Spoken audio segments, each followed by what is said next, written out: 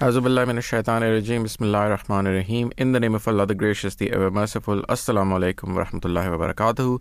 May peace and blessings of Allah be upon you. Today is Monday, the 6th of March 2023. The time is 7:02 a.m. and you're listening to Daniel Zia and Imam Usman Manan live from the Breakfast Studios in South London, located at the Baytul Futuh Mosque, or the House of Victory Mosque, here in Morden. The topics that we shall be discussing today, the two topics, the first one is about the recession in the economy, and we will talk about why is the UK economy lagging behind US, Germany, and other developed economies around the world. And we will then mostly focus on the Islamic economic system and what Islamic economic system, the real Islamic economic system actually promises.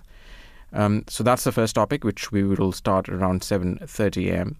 And the second topic then is about the migrant crisis. So we'll talk about the 60 migrants that were killed off the Italian coast last week due to a shipwreck, and we shall enter into a discussion about the migrant crisis in general about it. It's something that has been carried today in the newspapers as well, as the government is about to come up with a new policy.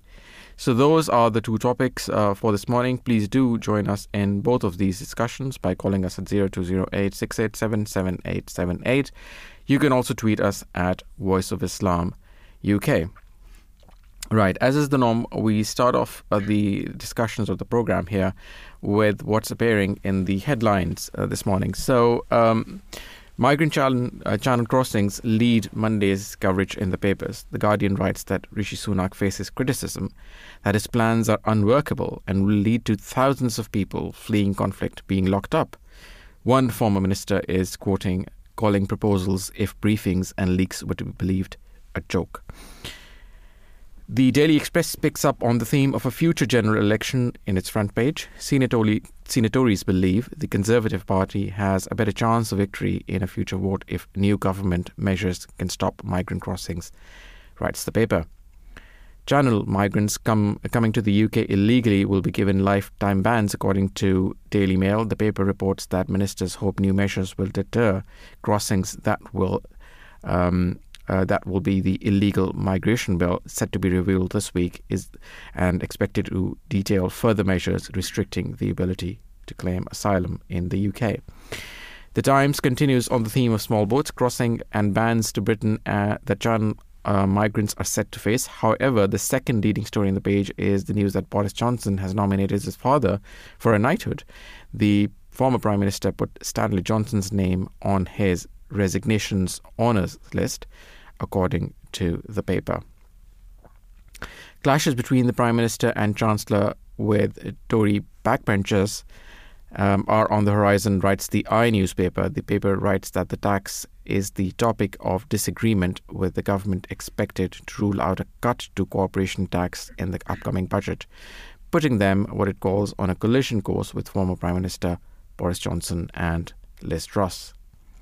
The Daily Telegraph continues with its coverage on Matt Hancock's leaked WhatsApp messages. The paper reports that former Health Secretary Matt Hancock rejected advice from the UK's Chief Medical Officer to replace 14-day quarantines with 5 days of testing in November 2020 during the COVID pandemic.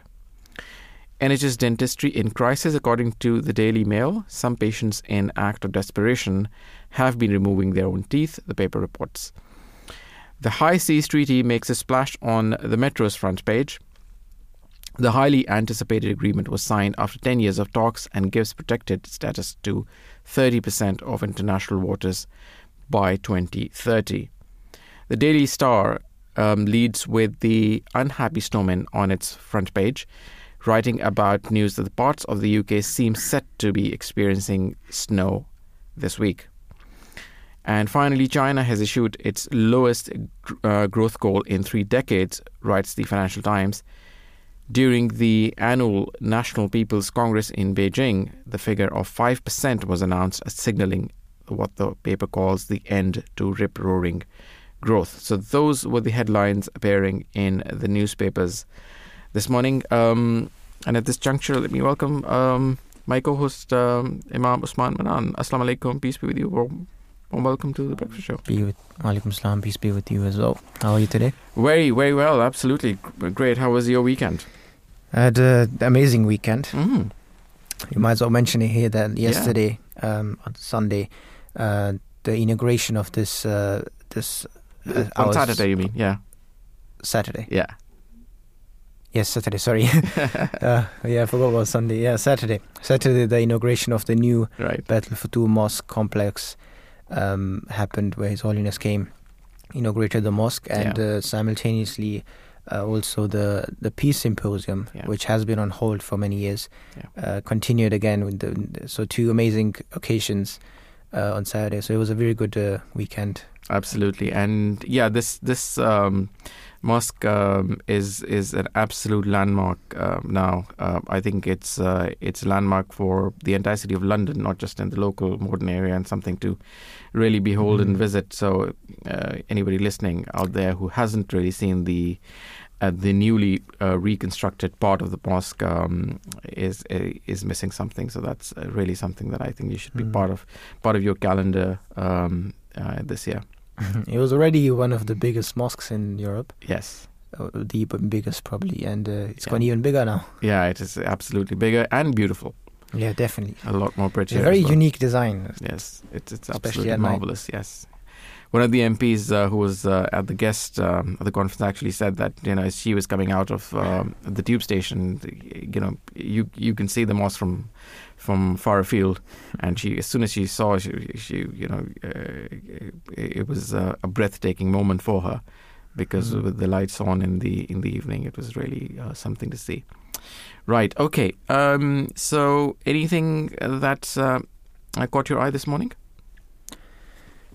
Yes, I would like to start with actually this Peace Symposium which happened on Saturday. Sure. His Holiness came and gave the keynote address, the worldwide head of the Ahmadiyya Muslim community, Hazrat Mirza Masroor Ahmad, may Allah be his helper, and he delivered after the MP spoke, and he delivered a keynote address addressing the key issue in today's problems, especially relating to the war, which was as always, it was about peace, as the symposium is about. So Hazur's address was just so simple and to the point, and every time it's like that you listen to it and you just think to yourself that, is that all it is? Like, is that the only issue? So Hazur, His Holiness, he explains this so well. He brings forward the most important points, and you think, even though it's a very complicated war, but the solution is very simple. He makes complicated issues very simple. That's the thing about him. He just look. He has a very different angle. Obviously, he's divinely guided, and he just simplifies everything. I think it's more than giving his own opinions. He represents what Islam is about. Absolutely. He represents what the true solution is. Instead of giving your own opinions, we should do this and that. He, as he mentioned in his address, is that first of all, he mentioned some of the economists who wrote how the situation of Ukraine and Russia is escalating, and they're stopping communication. They're gonna, it's going towards a full-on war. And Hazur mentioned that this is not the solution. First of all, you need to keep the communication open, because without communication, you'll never have peace. All these wars, mostly, 99% happen because of misunderstanding, or miscalculation. Miscalculation, yeah. So he said you need to keep these channels open, and this is like a very simple point, but when it's followed, you will hopefully, inshallah, in the future see the fruits of it. Because of some communication, because of some misunderstanding which was resolved, we can prevent a whole war, and a huge war. I mean, World War III. I think it was Einstein who said that. I don't know about World War III, but World War IV will be fought with sticks and stones. So that's how catastrophic it will end. Yes, absolutely. And one of the points he made during his address which really hit home was that, some of the Western senior government leaders have been saber rattling and saying that there will be repercussions for Russia as soon as the war ends. There will be sanctions on Russia. There will be maybe even Nuremberg style trials as well. And His Holiness said, well, if you say those things now, what incentive are you giving Russia to come to the peace table? I mean, just think about it. It's just common sense. And as you said earlier, he just makes things so simple. It is such an obvious thing, but nobody thinks about it. I mean, that's the beauty of it. So. So one of the advice that he gave to world leaders was that please, understand the gravity of the situation. This war can easily spread, and stop saber rattling and come to the peace table, talk peace. Yeah, I think this is when you truly want peace. This is the kind of dialogue you have. You don't take sides. Whether Russia is wrong or right, it does not matter at this point. Their punishment will come later. But if you already start with this, like watch when I'm done with you, you already threaten him that once you finish, we'll attack you even more. So, just as His Holiness mentioned, why would Russia give in if they know that if I stop fighting, I'll be punished? Yeah. Russia will think that if I keep fighting, maybe I have a chance of not being punished. Absolutely. Yeah, I think that remember in the First World War. After the First World War, Germany was given such harsh sanctions, and those sanctions were the cause of another world war. The Second World War? Absolutely. The Second World War started because Germany was saying, the sanctions you've put on us, first of all, they're too harsh. It's something, we don't deserve that much. And secondly, it was that all the blame was put on Germany, even though other countries were involved. Germany was solely blamed for that war. I mean, exactly. And that caused another world war, and the same thing could have happened here. Same thing can absolutely happen here. Yeah. And you're absolutely right. I think the analogy is so apt because, again, Russia is being solely blamed for this war. And and you're right. I don't think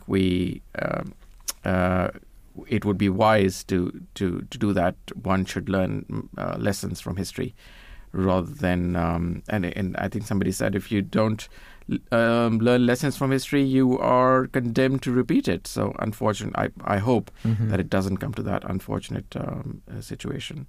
Right, let's take a quick break on that note, and when we come back, we will continue this discussion on what's appearing in the newspapers this morning.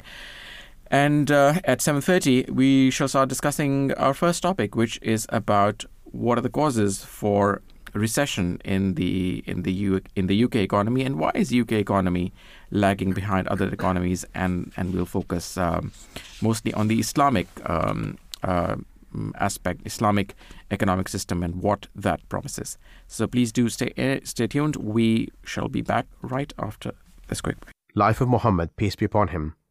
High moral qualities. Prophet Muhammad, peace be upon him, was always very patient in adversity. He was never discouraged by adverse circumstances, nor did he permit any personal desire to get a hold over him. It has been related that his father had died before his birth, and his mother died while he was still a little child. Up to the age of 8, he was in the guardianship of his grandfather, and after the latter's death, he was taken care of by his uncle, Abu Talib, both on account of natural affection and also because he had been specially admonished in that behalf by his father. Abu Talib always watched over his nephew with care and indulgence, but his wife was not affected by these considerations to the same degree. It often happened that she would distribute something among her own children, leaving out their little cousin. If Abu Talib chanced to come into the house on such an occasion, he would find his little nephew sitting apart, a perfect picture of dignity, and without a trace of sulkiness or grievance on his face.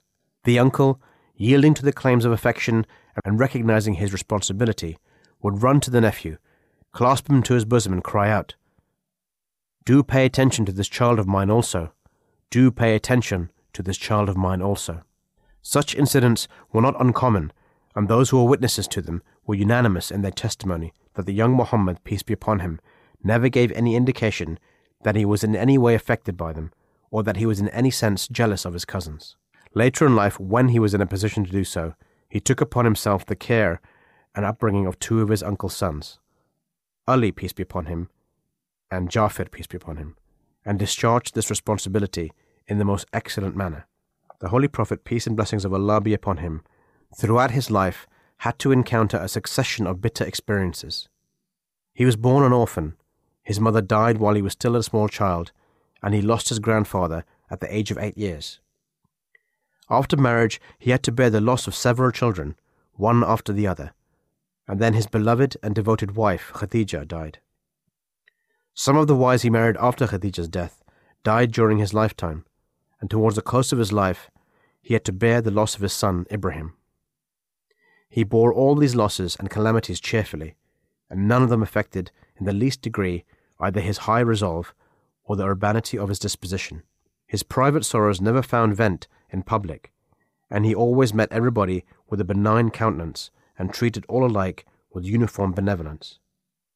On one occasion, he observed a woman who had lost a child, occupied in loud mourning over her child's grave. He admonished her to be patient and to accept God's will as supreme.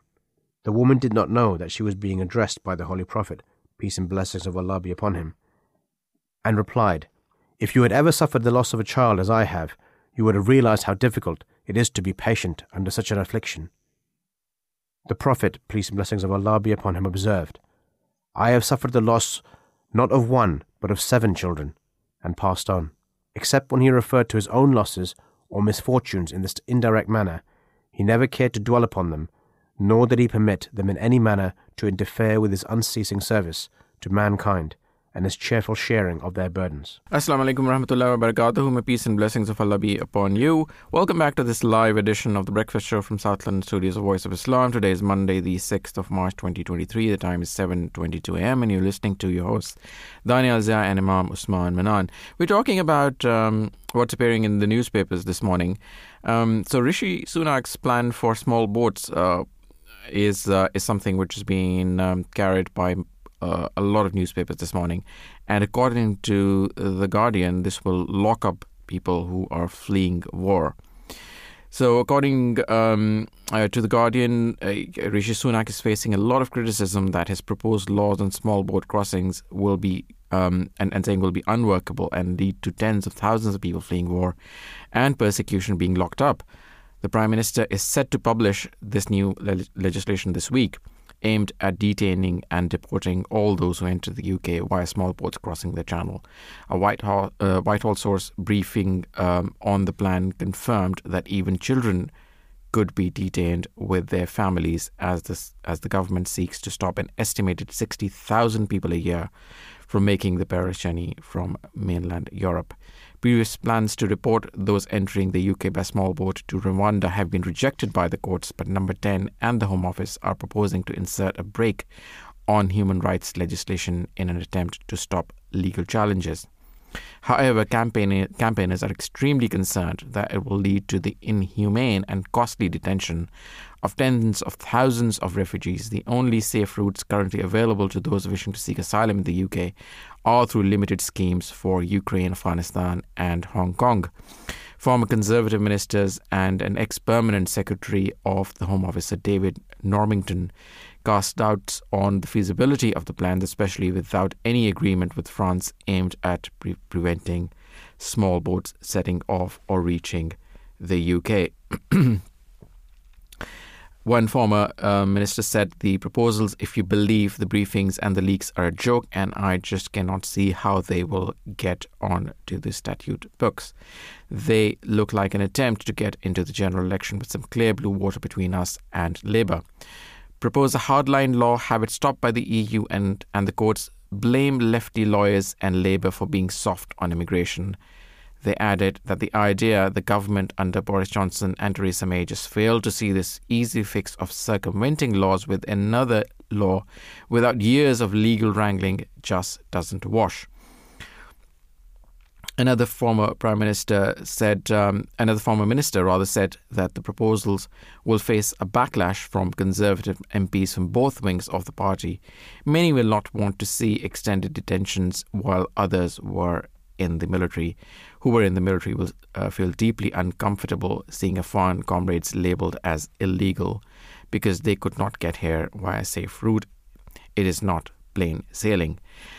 Other Conservative MPs who have criticised previous plans in relation to Rwanda said they had been assured by Number 10 that the new proposals were compatible with the law, but they would wait to see the final legislation before passing judgment. Normington told Times Radio, "I really don't see how the Prime Minister's objectives are going to be achieved. Obviously, he's going to pass some legislation first, and there may be more to it than we have heard, but unless you manage the system properly, the legislation will be ineffective." Under the proposals, those who claim asylum are expected to face being kept for up to 28 days in detention facilities, one source said. They said the new laws could also apply equally to those under 18, even if they travel to the UK alone. If everyone who crossed the Channel last year was detained for 28 days, on 4 September, 9,161 people would have been detained, the Refugee Council said, 4 times the current detention estate capacity of 2,286. The Mail also reported that those detained and reported would also face a life ban on ever returning to the UK.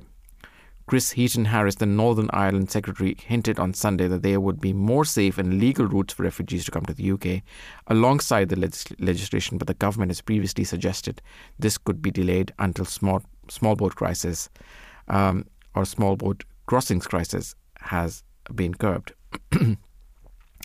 Analysis by the Refugee Council shows that all those who have crossed the Channel last year, 2/3 would be granted asylum, with half from Afghanistan, Iran, Eritrea, Sudan or Syria. It said the cost to the taxpayer, based on the Home Office prediction of 65,000 making the crossings in 2023, would be 219 million a year for 28 days in detention, or 1.4 billion for 6 months. Enver Solomon, chief executive of the Refugee Council, said these plans shatter the UK's long-standing commitment under the UN Convention to give people a fair hearing regardless of the path they have taken to reach our shores. They will simply add more cost and chaos to the system. So that was the story that's carried by The Guardian this morning. And we shall also enter into a discussion on the migrants and the migrant crisis around 8:15 a.m. So please do stay tuned, and we shall be talking to two guests from both Amnesty UK as well as British Red Cross. So please do listen in to that.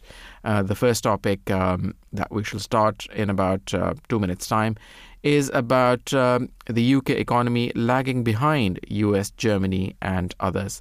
So we shall take a quick break now, and when we come back, we shall delve right into that topic, and we shall be talking to an imam in the Ahmadiyya Muslim community about the Islamic economic system in that segment as well.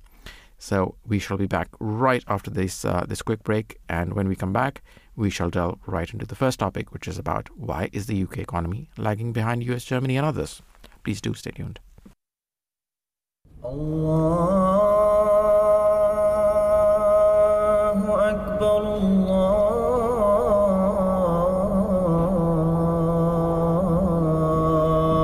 Allahu Akbar,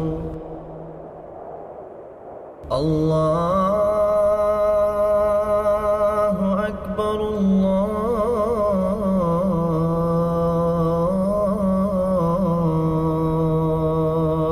Akbar. Ashhadu an la ilaha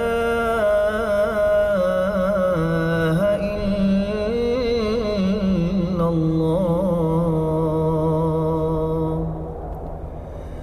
Ashhadu anna Muhammadan Rasulullah.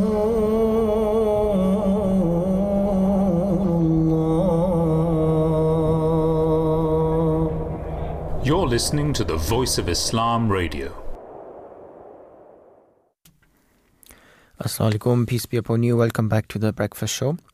We are starting our first segment, and we will be talking, as mentioned by Daniel, the UK economy is struggling and people are feeling it in their pockets as wages fail to keep up with rising prices. So we'll discuss why the UK is still, I think, a little bit behind many other European countries because of the since the big hit after the Ukrainian war and other factors, and I'm sure we still feel that Brexit also still plays a role in this. The International Monetary Fund, the IMF, predicts the UK economy will shrink this year while every other major economy will grow. The Bank of England also forecasts a recession in the UK in 2023, albeit one that is shorter and less severe than previously forecast. So, there's also a recession that is currently happening at the Bank of England, as previously forecasted. This has been contributed by the pandemic, the war in the Ukraine, and the living cost crisis with energy and food prices. But why is the UK seemingly faring worse than other rich countries, such as the US, Germany, and France? It was mentioned by the BBC News that forecasts are never perfect. There are so many factors that affect economic growth, from geopolitics to the weather, that inevitably predictions often miss the mark, but they can point in the right direction. And the existing evidence shows other countries have taken less of a hit from the huge challenges of recent years than the UK has. Figures from the Organization of Economic Cooperation and Development, which looks at how rich countries are performing, show the UK economy fell further than others in the first months of the pandemic. The UK's pace of recovery was fast once the economy reopened, but not fast enough to make up the lost ground. But the difference between the UK and others may not be quite as big as it appears. That's because most countries measure the output of their public service, such as health and education, based on the costs a nurse's wage, for example. In the UK, they are accounted for differently by valuing the service delivered, such as operations in hospital. As a result, the UK's figures better reflect the impact of closed schools and cancelled operations during COVID, as well as disruption due to strikes. So, according to these statements, UK might not be as far behind as it seems, which is it estimates about the cost of Brexit. Because of Brexit, that the difference is about 4% in terms of Brexit. So if UK did remain in the EU, they could have a 4% increase in the economy, which translates into roughly about £100 billion a year. That's according to Bloomberg, a report that they have published in terms of what is Brexit costing the UK economy.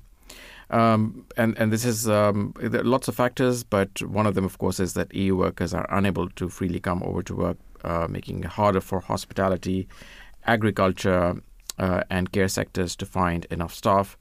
Mr. Emerson, the Deputy Director of the Institute for Fiscal Studies, says the EU is a very rich part of the world, and we've chosen, for better or worse, to make trade with that group of countries a lot more difficult. So it's clearly going to be something that makes it harder for the UK economy to grow.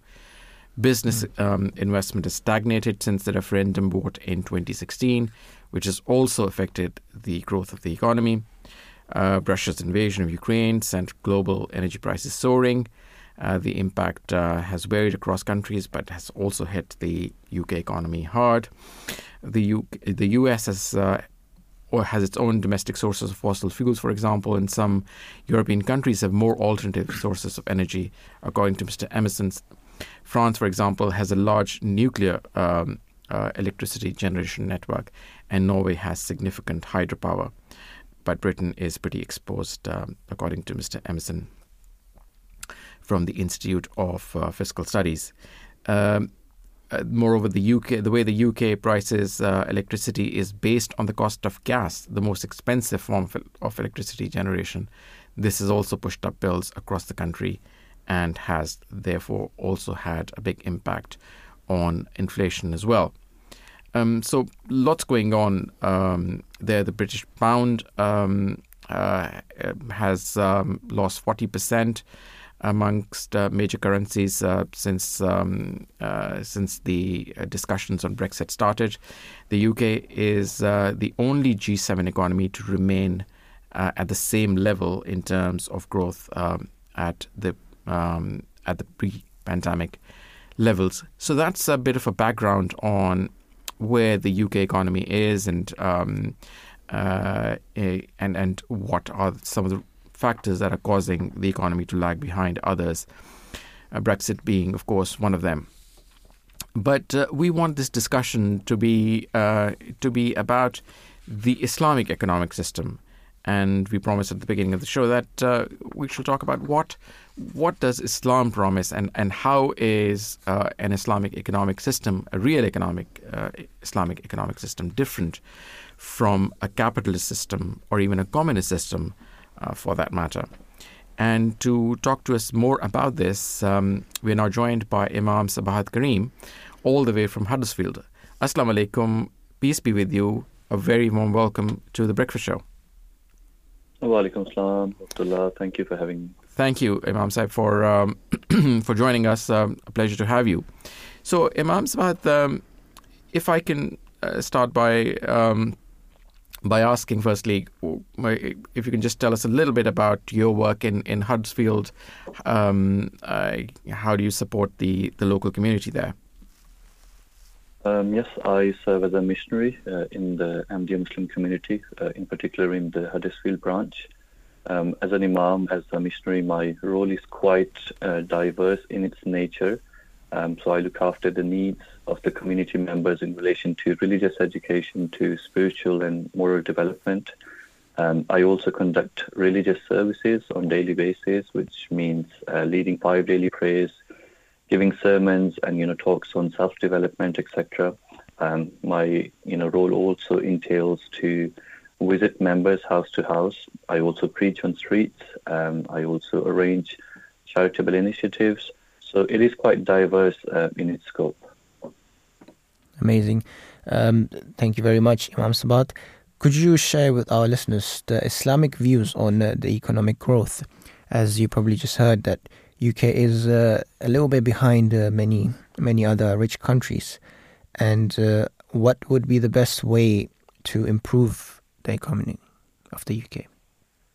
Yes, it's a very fundamental question for any strong government. When we look at, obviously, Islam, we find that the guiding book, which is the Holy Quran, and the Prophet, who is the founder of Islam, they both have elaborated the responsibilities both of the rulers and the subjects.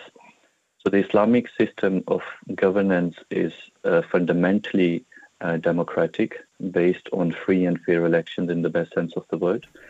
It also ensures that justice is prevailed and incentives are provided, to the individuals to achieve excellence. Mm-hmm. And also basic needs of the poor and the needy are obviously, provided. So in essence, the economic system of Islam lies in an appropriate combination of individual freedom, as it's been described in one of the very, known book in our community. The book is called The Economic System of Islam, and it's been written by our second Caliph, His Holiness Mirza Bashiruddin Mahmud Ahmad. May Allah have mercy on him. So he actually describes the system. He says that the essence of the economic system of Islam lies in an appropriate combination of individual freedom with state intervention. And then he further elaborates that it allows state intervention to a certain extent, but it also provides for individual freedom. A proper balance between these two defines the Islamic economic system. Individual freedom is granted to enable persons to build up assets and spend them voluntarily in order to gain the spiritual benefits. And state intervention, on the other hand, is provided in order to protect the poor from economic exploitation by the wealthy. So in essence, His Holiness has described that hope and aspirations are vital for national progress. A nation where people no longer have aspirations, or where its poor are denied basic rights, is inevitably destined to be ruined. So this is in a very nutshell the summary of Islamic economic system. Very beautifully put, and very, very, very deep insight on His Holiness, the second Caliph of the Ahmadiyya Muslim community. Recently, there was also another research or statement which came out that the richest 1% of the UK has become even richer by, I don't remember, I think 30-40%. And the rest of the 65%, their wealth has grown very, very little. So obviously this has a lot to do with interest rate, as interest will, keeps making the rich people richer and keeps the poor people poor.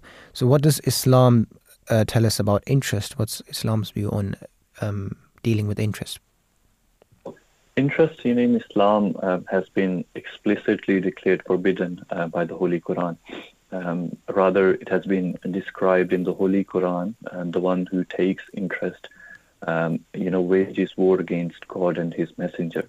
So Muslims, in totality, have been admonished in the Holy Quran and by the Prophet himself to stay altogether from interest. Rather, the Holy Prophet, may peace and blessings of God be upon him, he emphasized the wickedness of interest on numerous occasions. He mentioned that he denounced those who receive it, those who pay it out, those who are involved in its official business, and those who serve as witness for it as well. Also, just to add in, the founder of the Ahmadiyya Muslim community himself, the promised Messiah, he has also highlighted the seriousness of this sin, which is dealing with the interest. And he said that, when you study the Holy Quran, you find that God has permitted the consumption of pork when it comes to driven by necessity. But he says that he did not, meaning God did not say that it was permitted to deal with interest under such circumstances. So the main reason interest is prohibited in Islam, as we mentioned, the reason is because it makes the rich people more richer and the poor more poor. So to charge interest or to take advantage of a destitute one is basically exploitation. And this practice is frowned upon in Islam. Islam rather encourages to assist the needy. I'll just end my, answer with the brief hadith, the saying of the Prophet, where he said that, God will show compassion to those who show kindness while buying, selling, and recovering the debts. So meaning Islam lays heavy emphasis on assisting those who are, those who are in need, and they should be helped, without exploitation, without taking advantage of their situation. Yes, definitely. It's very quite common sense in relation to interest, because if somebody borrows money from you and he has to pay it back with interest, so he's already in need. That's why he's borrowing money in the first place. If he borrows £1,000 from you and you ask him to pay you back with interest, so he's already struggling, and when it comes to paying back, you want him to pay even more. So the system is just flawed in at the very basic. Why would he come to you asking you for money if later on you're gonna increase the price, keep increasing the price, and if you're lucky, you can make something with that money. You can make a business, you can make your own money, and you're able to pay that interest. But if you're unlucky and you missed your opportunity again, or you messed up somewhere, or sometimes it's not your fault because of the society or something, once you're in that cycle, it's so hard to come out. So, and it's in today's society, especially in the UK as well, a lot of people are struggling, and interest does play a role. But there's also other factors. And can you tell us what Islam teaches us about helping such needy people in today's environment? Yes, Islam actually expects from the rich that to reach out to the needy, and it actually makes them strive to heal their bruised hearts. Islam expects the rich to achieve such high morals, after doing everything in their power in service of the poor. They should not regard themselves as superior for being charitable. Islam also says that rich, must not remind the poor of their help, nor should they consider it as a favor to the recipient. Rather, the rich should constantly engage in self-examination if they have fulfilled, their God-given obligation. So the rich must not content themselves in just helping the poor in Islam. Rather, Islam admonishes them that they should persuade their friends and relatives to do similarly. Everyone should collectively work to improve the nation's well-being and support each other in this effort. And the next stage is obviously, despite all the good works, they are still, the rich people should consider that have they done enough to please the Creator. So this cycle should continue, that where the richer have been given a very, big responsibility to always look after the needs of those who are in destitute. There's a saying of the Prophet as well, where the Prophet, admonished Muslim. He said that if anyone fulfills his brother's needs, God Almighty will fulfill his needs. If a Muslim relieves someone of his troubles, then God will relieve his troubles on the Day of Judgment. So again, there is an exhortation of helping those who are in need in Islam. There's a heavy emphasis. It starts from in the Holy Quran. It's repleted with verses, and the Holy Prophet himself has emphasized. He has, in fact, with his own example, has shown that how Muslims should always be at the forefront to help those who are in need. Amazing. And, you probably heard that with great power comes great responsibility. You probably don't hear this much, but is there any advice you would give to rich people? Let's say who are saying, I already give charity, or I already give certain charities, or I already do some community work. Why am I asked to do even more? What could you say to someone with such mindset? The thing is, when you get into the habit of doing something virtuous, once you get into the habit of doing something good for the greater society, I feel there's a tranquility which falls on your heart, and that feeling actually expands when you continue with that good work. And to be honest, those who are involved in these charitable work, and they do so because they feel that they are getting that contentment from somewhere. For many, they don't believe in God. They don't believe in the higher being. For them, just doing a good virtue brings, a peace of mind, peace of soul. So I think that impact itself, urges them to continue with the good work. However, yes, for a starter, for someone who's, let's say, admonished by someone, to do something good, for him, he may not or she may not feel that contentment or peace of mind in the beginning. It's just like, going to the gym. Early days are very difficult for your muscles. But once you continue with something, then you see the results. So similarly, I would urge that member, the person who is still in doubt, that continue, don't give up. You will feel the impact. You will feel the benefit of it, as everyone else does. Because after all, goodness, never hurts in any way. Helping others always, bring smile, if not on your face, on other people. So we should not be selfish all the time. We should obviously, it should not be always that what are my needs, but we should always, as Islam describes, should always look after the needs of others as well. And do you think it's something bad or something disregarded to be rich in Islam? Because Islam focuses so much on giving. What does Islam say about being rich? Is there anything wrong, or is there any objection to that? No, of course not. Of course not. Islam rather, encourages every Muslim to work hard, to earn, to provide for his family, to have a decent living style, living standard. There's a saying that it reminds me where a companion came to the Prophet and he said that, man likes to wear nice, fine clothing. Man likes to wear nice shoes and likes to, be in a very presentable manner. Is that something which Islam doesn't allow? The Prophet said, no, of course not. Islam rather, encourages one to look after his needs, etc.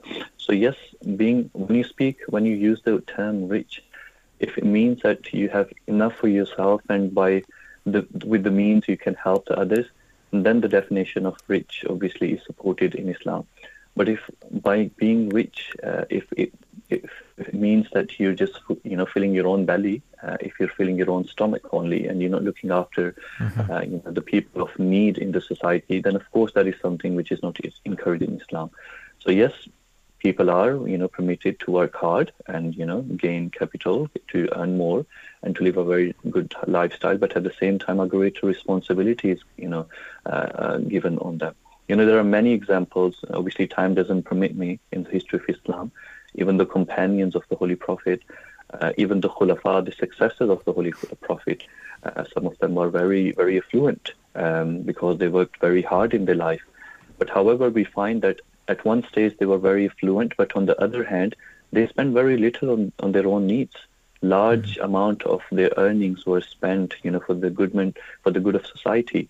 So yes, again, as I said, rich people are not frowned upon in Islam, but a greater responsibility comes, with that. Thank you very much.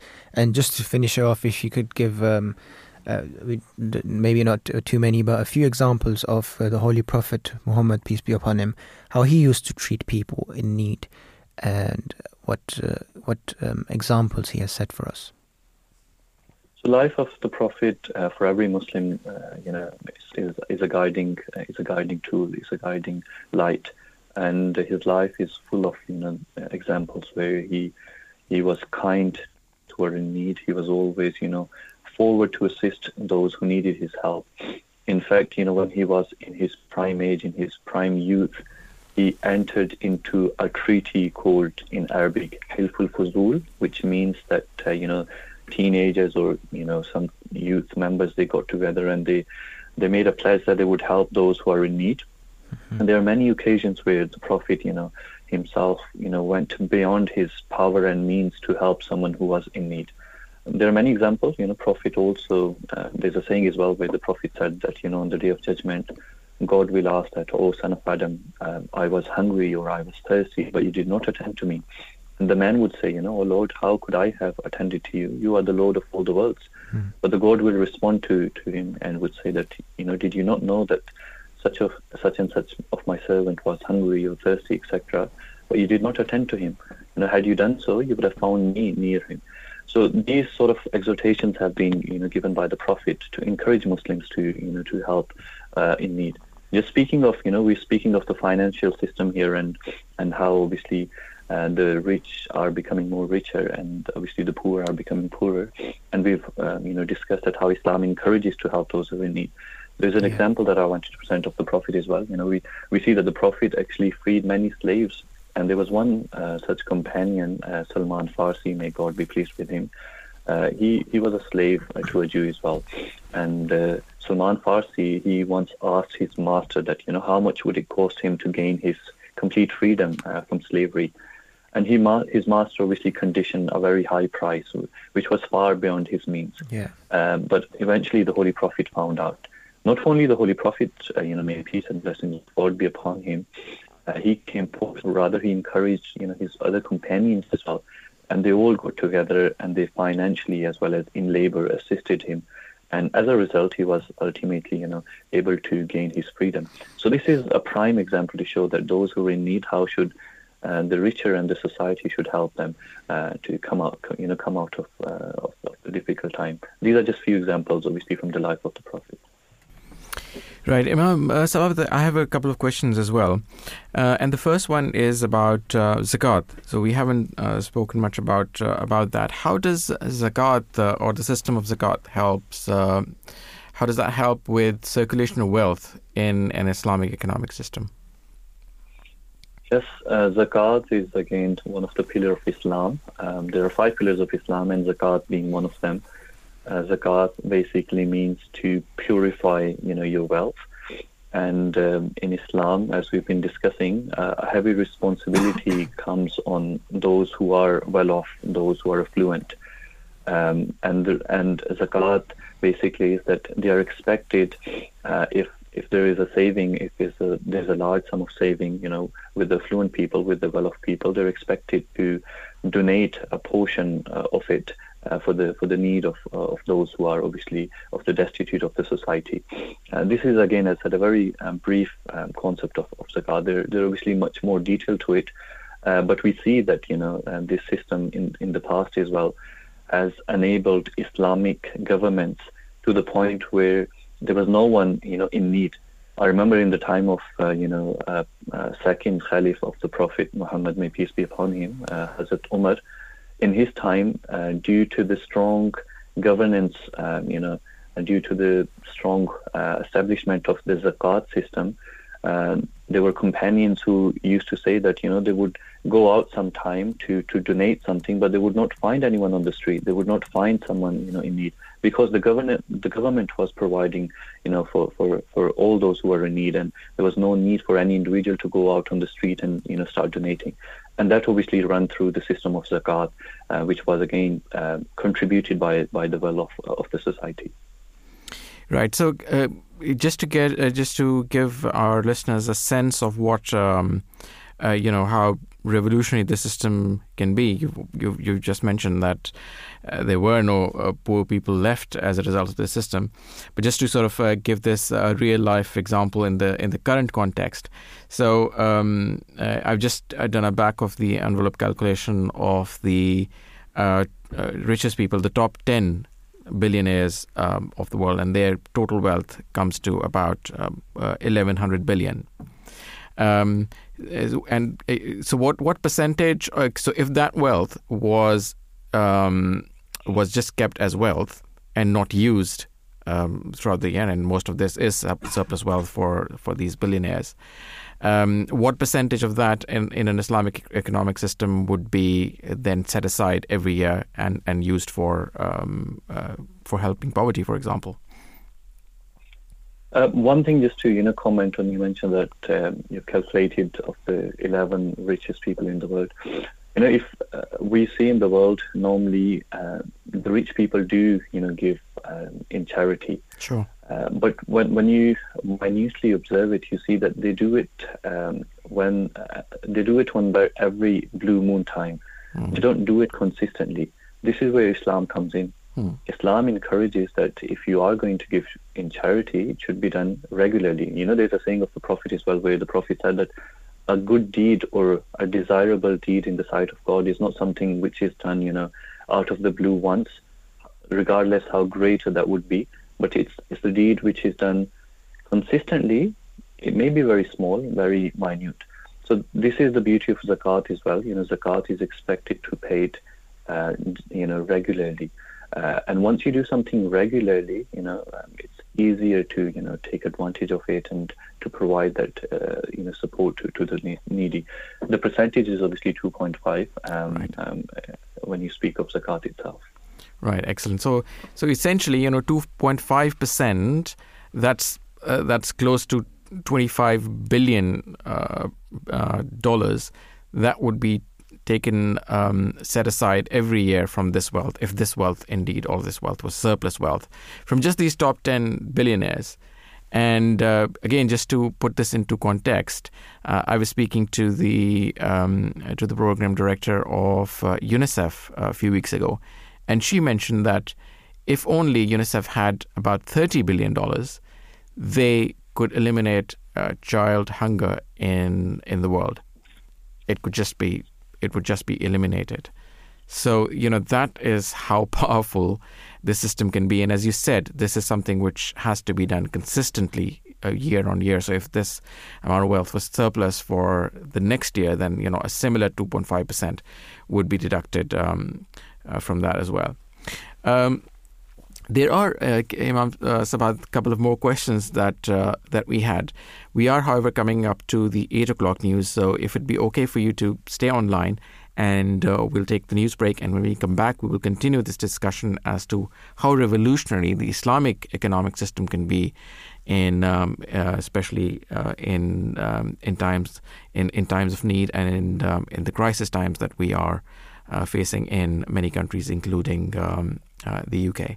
So if you can just stay tuned, we shall be back right after these messages and the news break.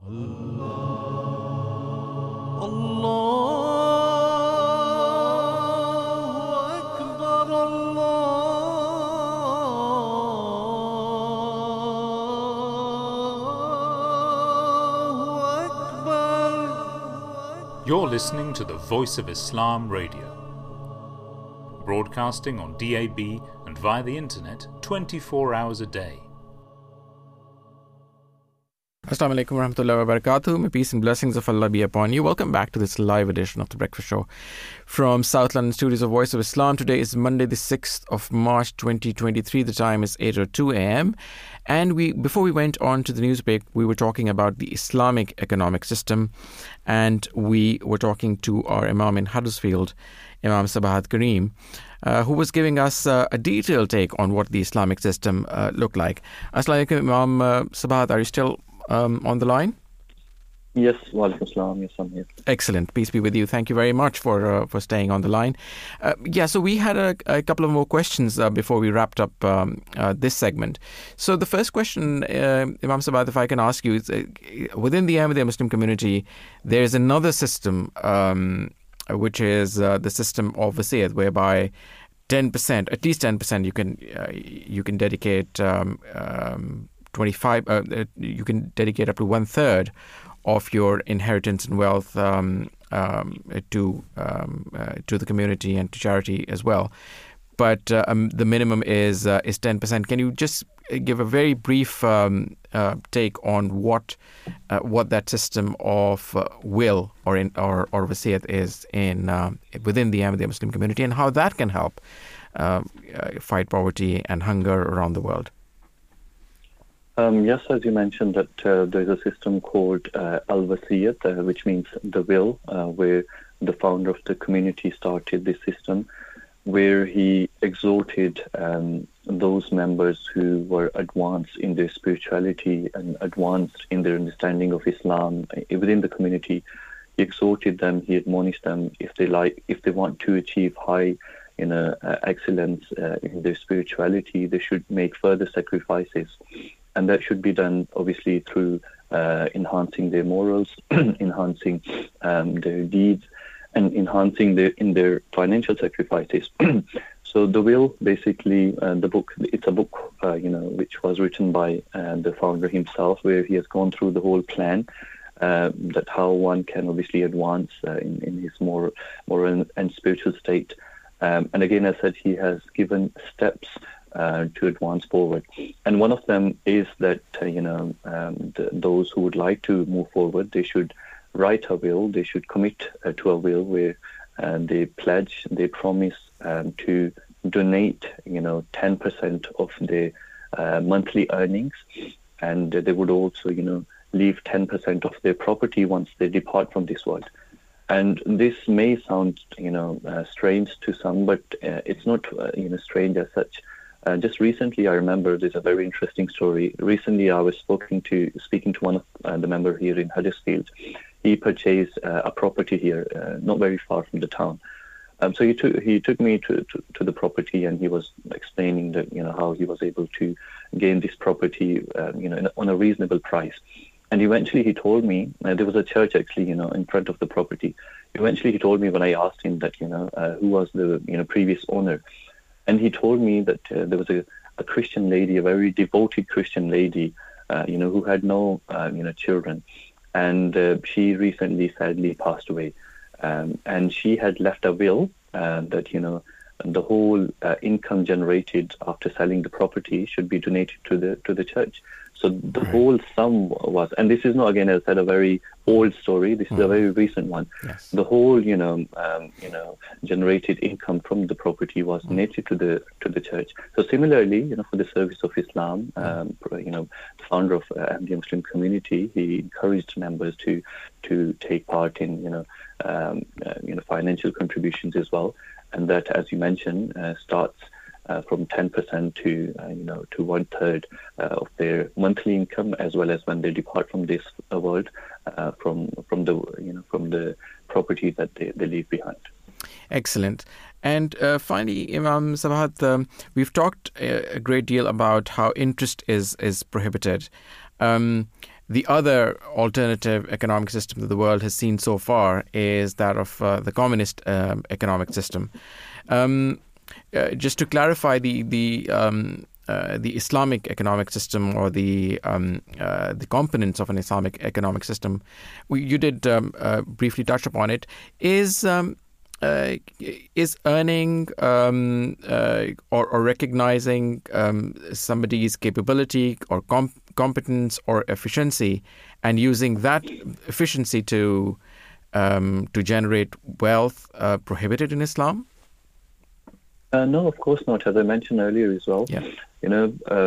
Islam encourages and rather puts the responsibility of the state to create such campaigns, to create such environment where people can thrive in their professional life, and they're able to obviously, not only move forward themselves in their life, but as well as uplift the society as a whole. So we must remember, if one individual thrives, in his profession, financially, etc., that also brings, a standard high for the society in general as well. So again, Islam is very pro, for the individuals to march forward in their professional life, to earn more, as well as, as long as they understand that it brings larger responsibility for them, where they should help the local society, starting from the local society, then moving forward to the national level. Excellent. Thank you so very much, Imam Sabah Karim, for joining us all the way from Huddersfield. Thank you so very much for joining us so early in the morning. Really appreciate your input. This was very full of information. This was very enlightening as well, and I'm sure our listeners would have enjoyed it. Thank you very much once again for joining us. Thank you. Thank you very much. Thank you. So that was Imam Sabah Karim from Huddersfield, giving us a detailed take on what the Islamic system, economic system, actually looks like. And we've talked about how different that system is from both capitalism and communism. And if I can say that probably the time is now ripe for the world to try this economic system as well, because we've seen that the communist system has certainly failed. The capitalist system is failing people. Rich are getting richer, poor are getting poorer. There are all sorts of problems. Here in the UK, we see a lot of people still homeless, sleeping rough. There's poverty, there's rampant poverty now. People are having still to choose between heating and eating, and then there are all sorts of other problems. So I think the time is probably right for the world to look at an alternative system, and Islam provides a great alternative in every which way. And with those comments, we will wrap up this first segment of the UK economy in recession, as well as what the Islamic economic system actually looks like. We shall now take a quick break, and when we come back, we will delve right into the second topic, which is something which has been discussed in the newspapers this morning as well, and that is about migrant crossings and the social social melee that, as well as the economic melee that these migrants face in the countries that actually they are from, as well as the social and economic responsibility that the countries that they are migrating to have in this respect as well. So please do stay tuned for that. We shall now take a quick break, and when we come back, we will delve right into that discussion. وَلِلَّهِ الْأَسْمَاءُ الْحُسْنَى فَادْعُوهُ بِهَا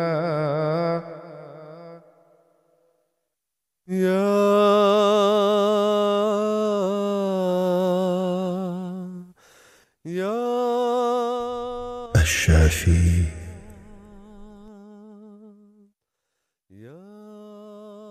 Ash-Shafi, the healer, is a divine attribute of God Almighty. Man must always remember that God is the source of all healing. And when prayer becomes a source of such miraculous healing through the will of God, a believer makes great progress in faith, in the oneness of God and His dominion over creation. And he is reminded of his purpose in life, which is to continue to progress and advance in spirituality. In certain conditions, people afflicted with certain illnesses seek adequate medical care at advanced facilities. Yet they may or may not recover. Similarly, in underdeveloped countries, it has been observed that many afflicted with illnesses do not have the facilities or the resources to seek medical help. Yet they recover, as though miraculously through the power of prayers. This proves that it is indeed God, the healer, who has the power to grant healing and health. And a believer has firm faith on this attribute of Allah. The Holy Prophet, peace and blessings of Allah be upon him, said to a physician, "You are only a soother to your patient. Its physician is He who has created him." People afflicted with illnesses should never think that visiting a certain doctor or a certain hospital is what will become the cause of their cure. But it is only God's grace and mercy that will provide them with relief to complete health. The doctor only plays the role of a medium or providing treatment, which can only be beneficial if God so wills. And that is the reason why prayers are required at every step of the way. God has provided a cure for every illness, and many herbs and insects contain cures, even snake venom. One such example is that of the honeybee. And to describe the medical properties of honey, the Holy Quran has used the term, "Therein is a cure for men." If we dwell upon the Quran, it was through revelation that an ordinary bee was instructed the way and the process to make honey, a cure for physical ailments. And in fact, all animals are guided in a similar way. In reality, revelation is essential for every activity. Therefore, how can man reject the value of this divine scheme? The promised Messiah, on whom be peace, said that a worldly man believes that his own efforts suffice him to achieve success in all his endeavors. But we must remember that without supplication, there is no success. And what we achieve as a result of this supplication is also a type of revelation.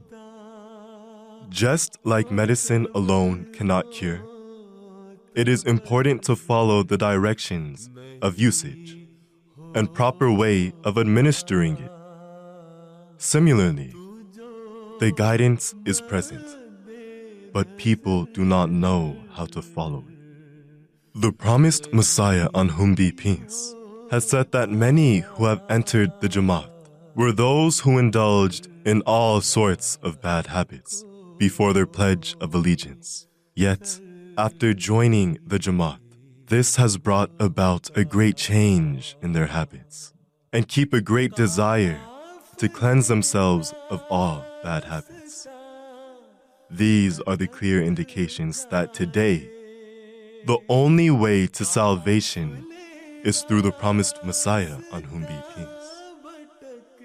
Therefore, believers should rejoice that they are the heirs to the promises contained in the Holy Quran, and the results of these promises will be in their favor. Al-Mu'min, the inspirer of faith, the one who places faith in the hearts of his servants and protects those who seek refuge in Him. Allah is the friend of those who believe. He brings them out of all kinds of darkness into light. Assalamu alaikum warahmatullahi wabarakatuh. May peace and blessings of Allah be upon you. Today is Monday, the 6th of March, 2023. The time is 8:22 a.m. and we are about to delve into the second topic of the morning, which is about the migrant crossings and the loss of lives in that process.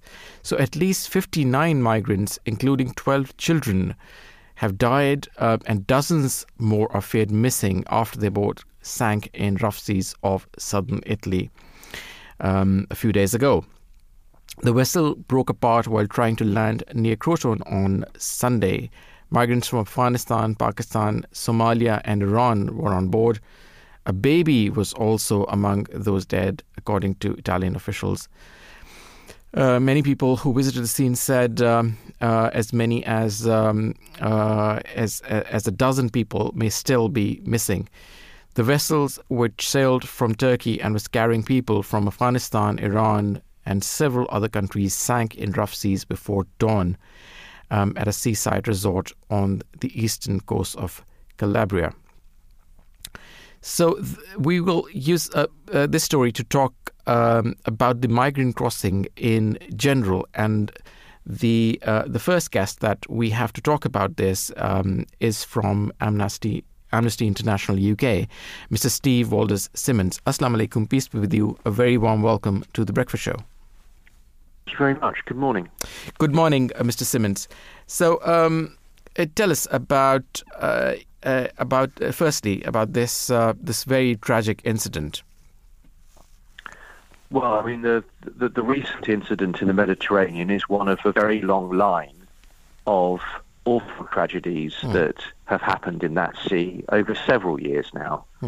And the simple position is that there are people who desperately need to make dangerous journeys to try and find safety, because there are no safe journeys that are made available for them.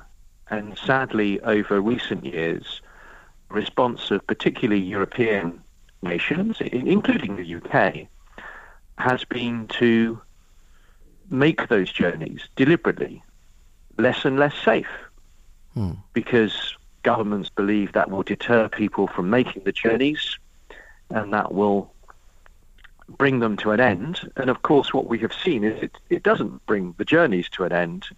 It simply has more devastating consequences for people's lives. Mr. Simmonds, do you think that we as a people have become more selfish, generally, globally? Because the governments obviously want to do this because they want to increase their ratings and they want to improve their election chances, and they want to become more popular. But I guess they are trying to do that because this is what people want. Would that be a fair comment? Well, I think we do have to face the fact that it is what some people appear to want. I think we should always be very careful when we talk about people or the public. The public is made up of very large numbers of people with very differing views and perspectives, including many people who would like to see a completely different response to refugees. But it's undoubtedly the case that nations and the governments that lead them have become increasingly hostile and, as you put it, selfish, increasingly desiring of protecting what those nations have from the idea of sharing that with anybody else. And let's remember, European nations are amongst the most wealthy in the world still, and have been for a very, very long time. European nations are also amongst those nations which tend to see relatively few refugees compared to other, often much poorer countries around the world. Certainly, if we compare the situation to Lebanon and Jordan, or Pakistan and Iran, or countries like Uganda and Ethiopia, These are countries that for decades have been hosts to very, very large numbers of refugees. Countries like ours have never really provided that sort of response and don't want to. And I think, unfortunately, the reality is that if governments persist in that, then these are the tragedies that will continue to result. Sure. So there is this obviously human argument. There's this argument about ethics. But if we look at some of the places these migrants are originating from, for example, there's Afghanistan in the list. There's even been people from Yemen. Both of these, there've been people from Iraq. All three of these countries have been subject to wars, which have been funded by the UK, actively funded and supported by the UK. So, do you not think that the people who've been displaced from these countries, UK has a moral responsibility to host them? I do think the UK, as well as other nations, has both a moral and legal responsibility. I don't think that how you describe that is the totality of it, although it's certainly part of what's important. Right. I think you could go back to a starting point, which is, firstly, countries like the UK, most Western countries, and certainly Western European countries, have profited at the expense of the rest of the world over decades and centuries. And there's a reason why the UK is now still a relatively wealthy country compared to some of the countries that you've mentioned. There's a reason why Afghanistan, for example, is a relatively poor country. That's not something that happened in my lifetime or my parents' lifetime. It's something about how this world developed to the advantage of some rather than others over hundreds and hundreds of years. And then you add on top of that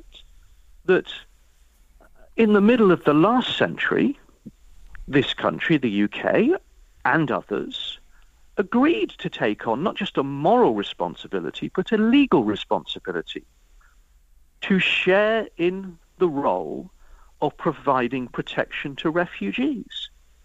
So I think it's relatively straightforward. We have a legal obligation that we agreed freely as a nation. We have clearly advantages as a nation in terms of wealth compared to many other places. And on top of that, as you say, our nation and others has engaged in politics and conflict elsewhere in the world. And you can argue about the rights or the wrongs of that engagement, but the simple fact is that it has had the implications for people that has caused them to need to move. So of course we should take some share of responsibility for the people who are forced to flee, rather than thinking that it is always someone else's problem rather than our own. Right, exactly. Let's come to the legal side of things now. So there was this Rwanda plan that the Conservative government came up with, and now there is this draft plan from Rishi Sunak's government that this morning's papers are talking about. Your thoughts on this draft plan? Well, I'm sorry to say that what Rishi Sunak appears to be planning is nothing more than an extension of exactly the same policies that he and his predecessor and the current Home Secretary and her predecessors have been pursuing for the last several years. There is a reason why, for example, the asylum system in this country is in utter chaos at the moment, and it has nothing to do with the number of people who've sought asylum. This country still receives relatively few people seeking asylum, and yet our system has fallen apart. And it's fallen apart because policies have been pursued to avoid responsibility and refuse to take it, rather than getting on and processing the claims of people who arrive. And so if we continue down the same road, it's a bit like a gambler who just keeps betting on exactly the same bet that keeps wasting his money and his life. The only difference here is that the money and the lives that the government is wasting by this policy aren't their own. It's the public's money, and it's the lives of refugees who are being laid to waste. So really, we desperately need a government who is going to reverse all of that. And rather than constantly seeking to avoid the responsibilities that we do share with others, is actually going to put our system to taking those responsibilities as fairly and efficiently as we can. Would you say, Mr. Simmons, that the government has actually even done their numbers right? I was reading an article about this draft plan in The Guardian this morning, and it says that, according to this article, if everyone who crossed the channel last year was detained for 28 days, on 4th September last year, 9,161 people would have been detained.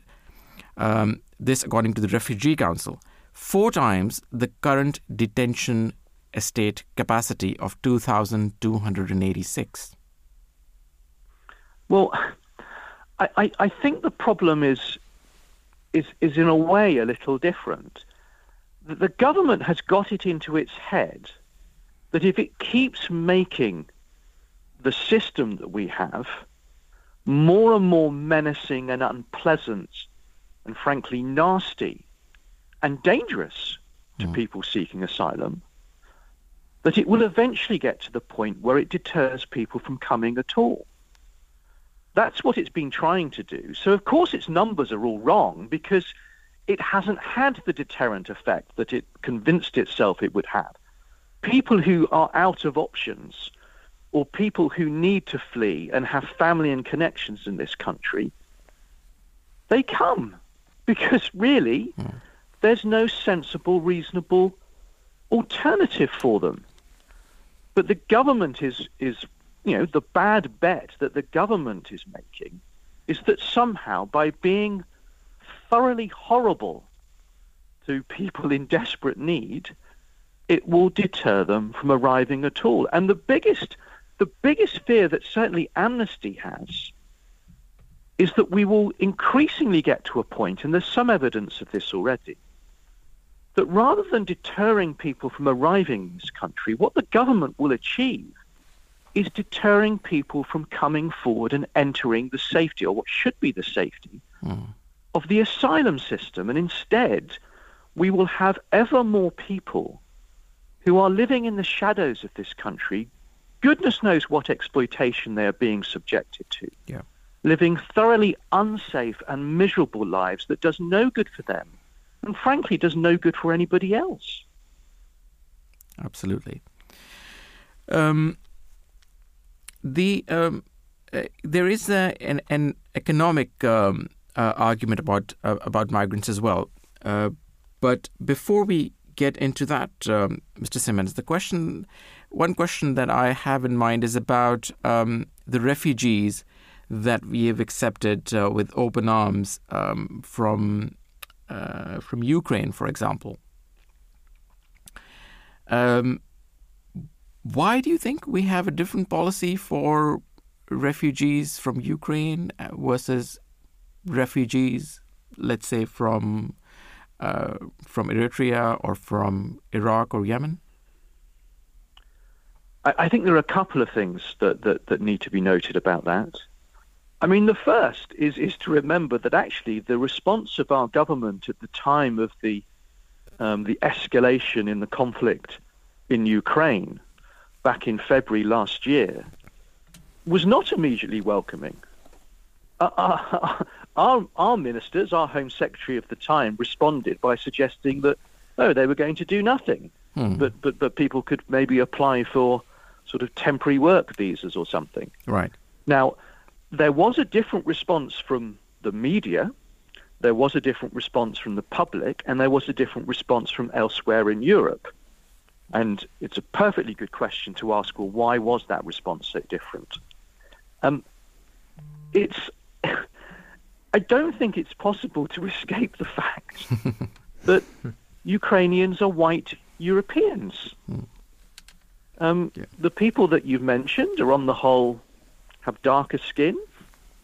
Some of them are of different faith to what some people in this country regard as the sort of the normal religion of British people, which obviously isn't true at all. And I'm afraid that we still live with the same xenophobias and racism that have been persistent in our country and many others for that matter over many, many years. And it's sad because, frankly, there have been opportunities to start to change that sort of attitude. And the response to Ukrainian refugees is not bad. No one wants to undo that. But why can we not build with the public, people who do want to be supportive to refugees, some greater and better understanding that, yes, the situation in Ukraine is terrible and dreadful and people are entitled to safety. There are other places around the world where there are other horrors that are ongoing which get far less attention, get far less support, and the people who have to flee those horrors need just as much safety and security as anybody else. Thank you, Mr. Steve. Just one last question. What is the legal way for someone to move to this country from, let's say, Iraq or Albania? If they want to do a legal move, what are the steps they can take where they don't have to travel on boats and sneak into the country? If you are someone who is fleeing for your life because you are at risk of persecution, there are no routes. The way in which the UK government has set up its immigration rules requires that if you come from any place from which there are any significant number of people who flee persecution, requires that you have a visa to make a travel. And those rules make available no visa whatsoever for you to travel for the purpose of seeking safety. And if it's thought that that's why you want that visa, any application you make is to be refused. So the government has chosen that it is the smugglers and the dangerous journeys that people must take because they must get here to make their asylum claims, and there is no government-provided route for them to do so. Before I let you go, Mr. Simmons, one last question. Why do you think the media is complicit with the government in all of this? Why is the media not highlighting, the mainstream media? We are, of course, part of media, so we are doing that. But the mainstream media, why do you think they're not talking about the issues that we're talking about? Again, I think it's a bit mixed. But the reality is that a large part of the media feeds off politics just as politics feeds off the media. And I'm sorry to say that many of the prejudices that you can see in public life, I guess you can see in the media world too. So, there is a long way to go to persuade people, particularly people in power, but people who have influence, whether that's in the media, in politics, in other institutional life, to recognize the legal, moral responsibilities that we all have, and for that matter, the good sense in respecting and acting on those, rather than constantly trying to avoid the responsibilities we do have at enormous cost, most importantly to the lives of refugees, but actually enormous cost much more widely than that. Mr. Steve Walters-Simmons, thank you. I can't thank you enough for joining us this morning. This was very enlightening. Thank you for being candid, and thank you for coming onto the show this morning. Really, really appreciate it. That's my very great pleasure. Have a great day, have a great rest of the week, and all the very best with the excellent work that Amnesty International is doing. Thank you. Thank you. Bye-bye. So that was Mr. Steve Walters-Simmons, who is the Programs Director at Amnesty International UK, Refugee and Migrants' Rights Program Director at Amnesty International UK. Let me go straight to our last guest of the show, Ms. Olivia Field, who is the Head of Health and Resilience Policy at the British Red Cross. Assalamu alaikum, peace be with you. A warm welcome to The Breakfast Show. Hi, it's great to be here and have this very important conversation with you today. Thank you for inviting me. Well, thank you very much for joining us. You're absolutely right. This is a very, very important conversation, and fortunately not one that you will generally hear in the media about. Let me start by asking you, Ms. Field, there is obviously a huge amount of debate in this country about, people coming here and taking our jobs and people coming here and taking away our livelihoods. What is the actual economic argument around these migrants, around migration? Are they a net benefit? And I'm sure there must have been studies conducted, or are they a net cost to the society they come into? Well, I think, first of all, it's really important to note that people who are coming here to claim asylum, while they're waiting for a decision on their asylum claim, which we know now is taking, for the majority of people, over 6 months, if not years, they're not allowed to work and they're not allowed to access benefits, mainstream benefits. So that economic argument kind of falls down at the first hurdle. Right. What we do in our system, though, is because we don't allow people while they're waiting for a decision to work, people go for years of not being able to work and develop their skills, and then that does put them in a position where they're less able to contribute when they might eventually get the chance. So our system's not set up to enable people to be as productive as they could possibly be and contribute back to society. Do we really understand, and does the public in the UK really understand and have the context of why people undertake these life-threatening journeys to Europe and to the UK? No, I think the majority of people don't understand why people take these dangerous journeys.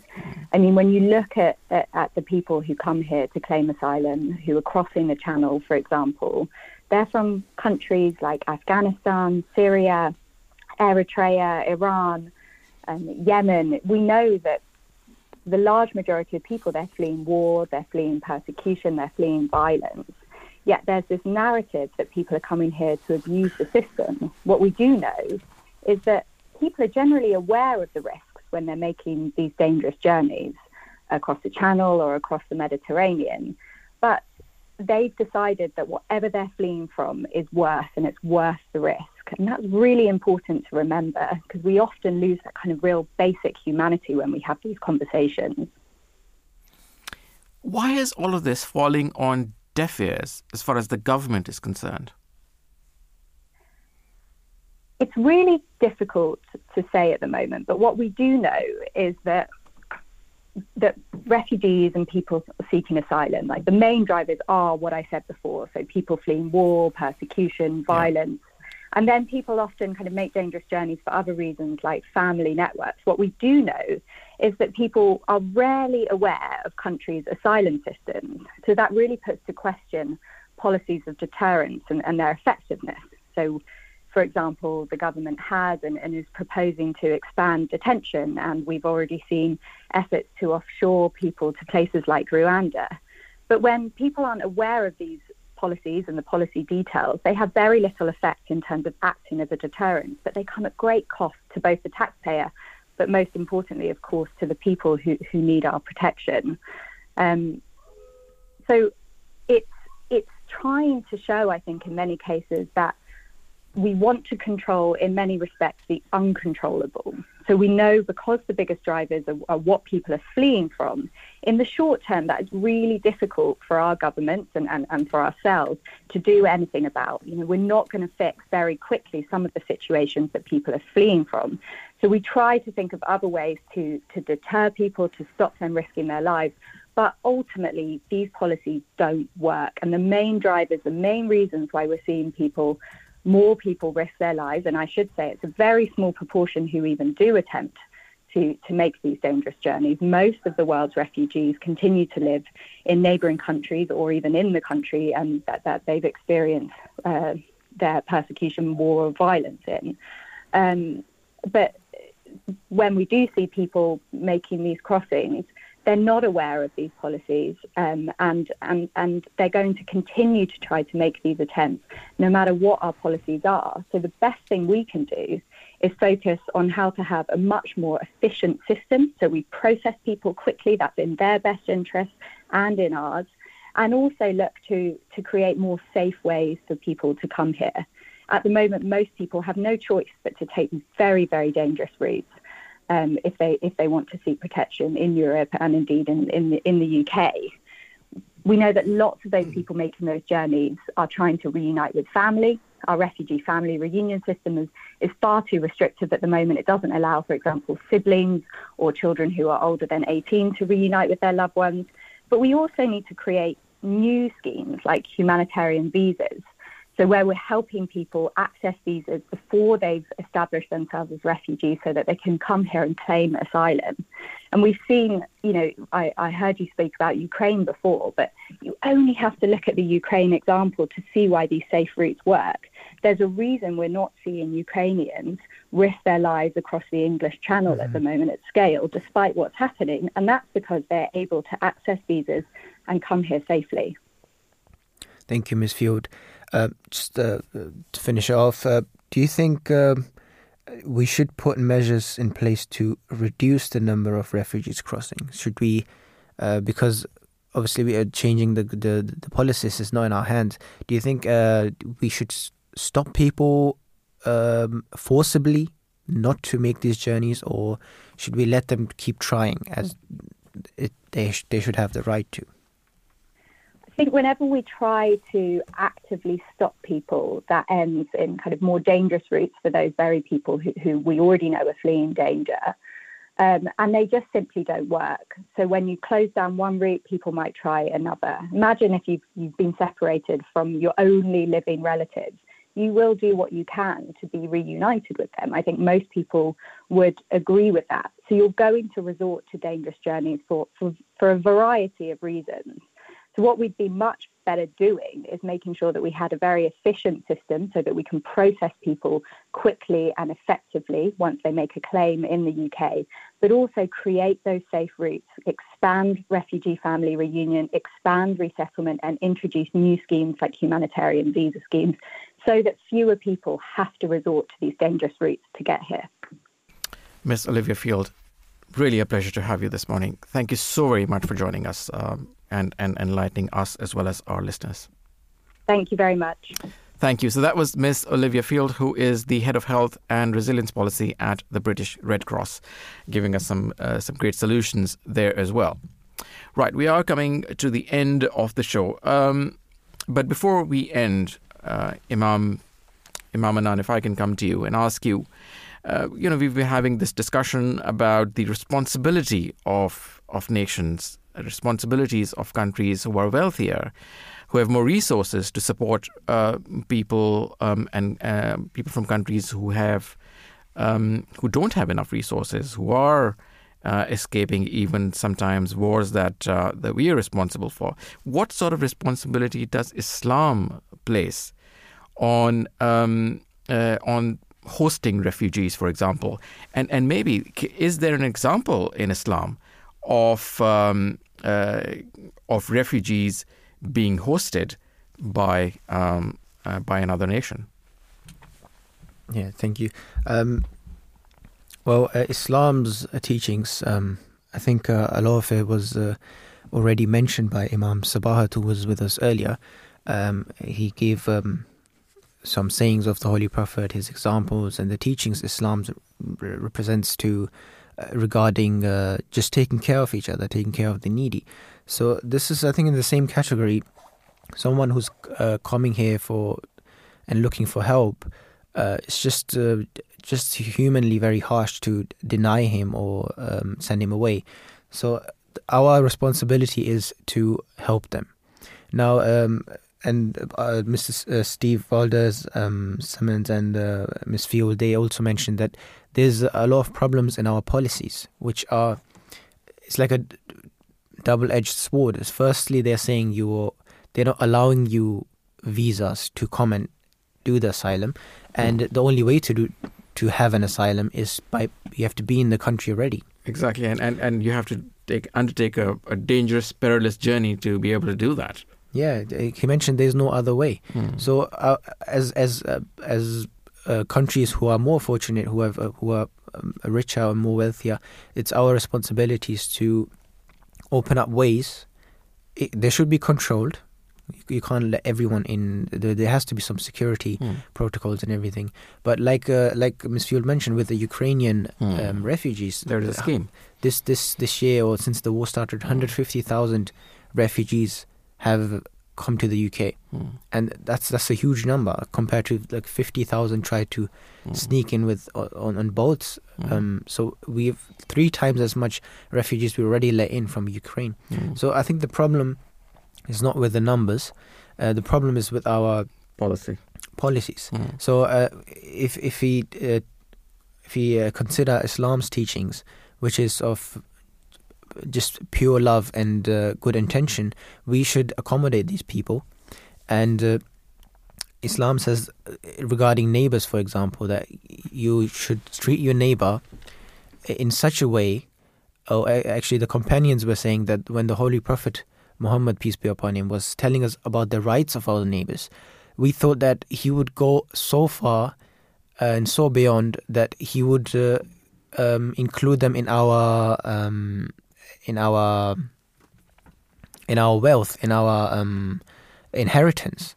So he gave the neighbors so many rights that make sure your neighbor is not annoyed by you. He's not annoyed by your tongue, by your hands. He's not hurt.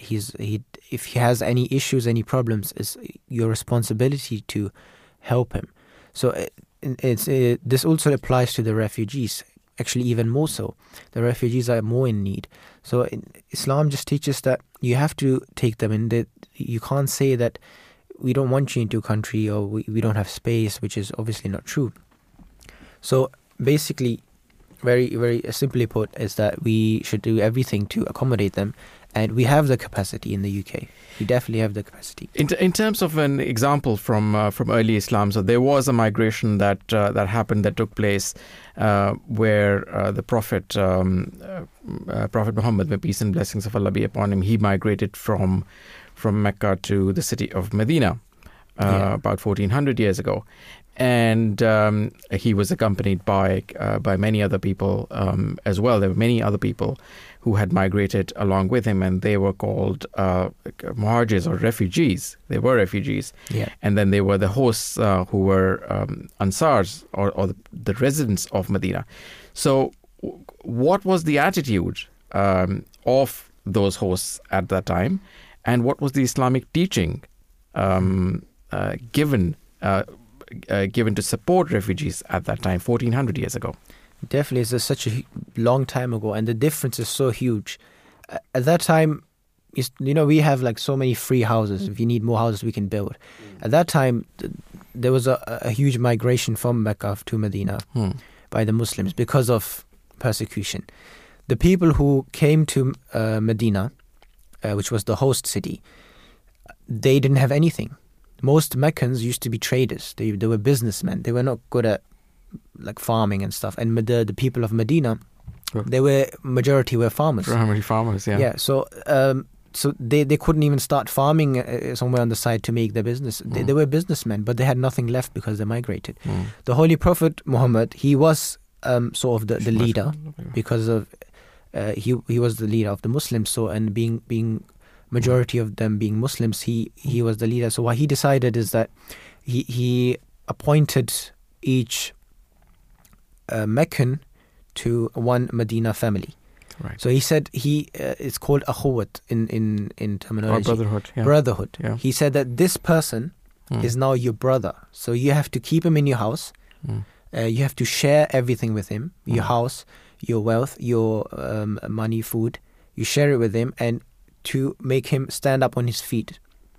Some companions, they had this pure heart, and they went so far that they offered, some of them had multiple wives. They offered some of them offered their wives to their companions. Right. Because you have needs, there's other needs than food and money.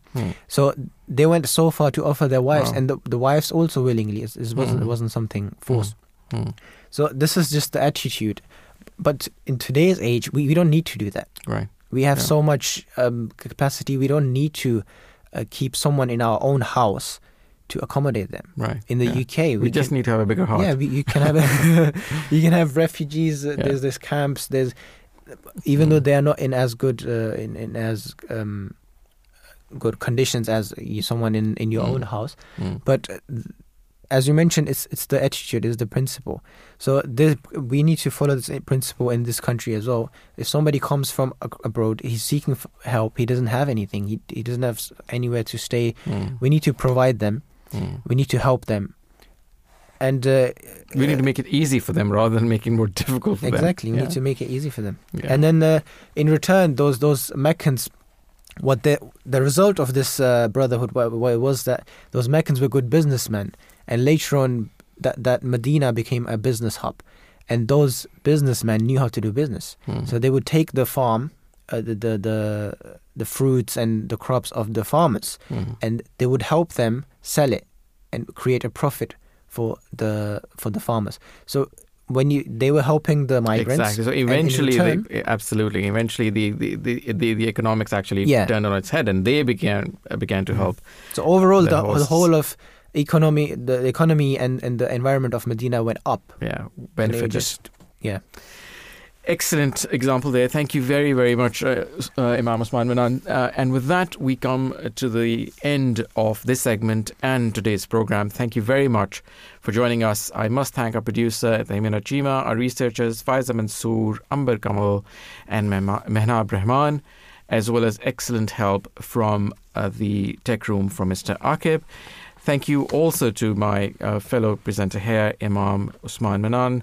Thank you to all our guests, Imam Sabat Kareem from Huddersfield for joining us, as well as our excellent guests from Amnesty International UK, Mr. Steve Walters-Simmons, as well as Ms. Olivia Field from British Red Cross. If you haven't had a chance to listen to the discussion today, so we've talked about two topics. The first was about the Islamic economic system and what that economic system is all about. And the second is about the refugee crisis and what are the issues that there are and what needs to be done about that as well. If you haven't had a chance to listen to both of these discussions, please go into SoundCloud and you can download the recording. You can also go to our website, www.voiceofislam.co.uk, and download the recording of the program. Thank you very much once again for joining us. We will be back in a week's time next Monday. There will be another program, another live breakfast show tomorrow morning at 7 a.m. Please do tune in for that. Until next week, Assalamu alaikum wa rahmatullahi wa barakatuh. May peace and blessings of Allah be upon you.